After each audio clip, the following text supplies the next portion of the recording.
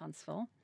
It's in the piney woods of Texas. Very nearby, people are eating at the best restaurant in town within sight of the walls, eating chicken fried steak and strawberry cake. In that town, death and execution is just part of the normal scene. And that particular day, they were executing a man named Edgar Tamayo, who had shot a cop in the head 3 times. He was definitely guilty. And so there were a bunch of policemen who were there with motorcycles. And, there were different sides. There was a side for and the side for against. Yeah. And the motorcycles, as soon as they started the execution, which you knew because people walked in the door at a certain point in time, the family, they started roaring their motorcycles. And it just sounded like, kill him, kill him. And he could hear. I mean, I'm certain he could hear. His family he could hear. Yeah. But just that sense of anger, Yeah. it was very surreal. And where do you stand on the death penalty? I am personally against the death penalty. I didn't want to make this a tirade against the death penalty because I have found living in Texas that arguing about it is really not the way to change the world. I think it's a racist and unfair system. And basically the best thing is to sort of tell the story as it is and let people come to their own conclusions. Yeah. Because really most people in Texas are fairly moderate. They just don't know which way to believe. It's been so ingrained in the system. Yeah. I mean, it's the busiest execution factory in the United States. Yeah. It's very surreal for us here because we don't have anything like it and haven't done for a huge number of years.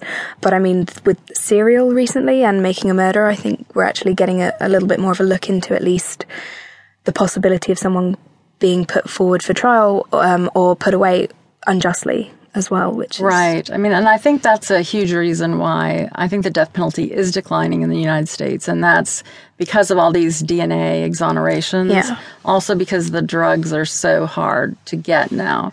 Europe won't provide them anymore for moral reasons. Yeah. And then the people in the United States who are compounding them have gotten death threats. So, wow. So they're not wanting to do that anymore. And then juries are now allowed in Texas, at least, to consider life without parole in addition to execution. And most of them are switching to life without parole. Yeah. So, no one wants to kill somebody, right? When you look. Yeah, absolutely.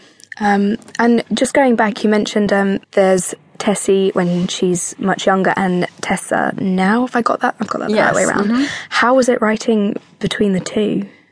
The scenes with Tessie, the 16-year-old, were sort of ironically the easiest things I ever wrote.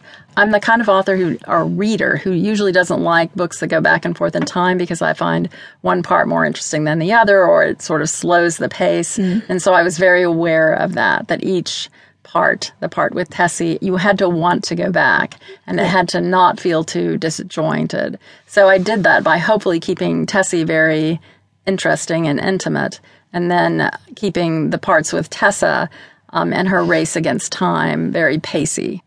And how do you motivate yourself to write? I know you were a newspaper features editor beforehand and then decided you wanted to be a writer and took the time to do it. And it took you a couple of years before that first novel was published or picked up? It took about 3 years before it was picked up. And both my first novels were rejected by every major house in New York before they were eventually both picked up by Random House. Yeah. So, yes, it took me a while. And how did you keep motivated in that time? I have a very nice husband who didn't come home and ask me, what have you done all day? I think that was a huge part of it. But, you start and you write the book and then you spend 6 months getting the agent and then you get rejected. And then at that point, you decide, what do you do next? And I had a very pushy agent who said, you write your next book. So that's what I did, a little angrily. I would say it's a little darker than the first one. But at the point where that book had been rejected, I really thought about giving up. I really thought, okay, I should go back and get a real job. I'm not earning any money for the family. Yeah. And it was 2 months after that an editor at Random House changed her mind and bought both of them.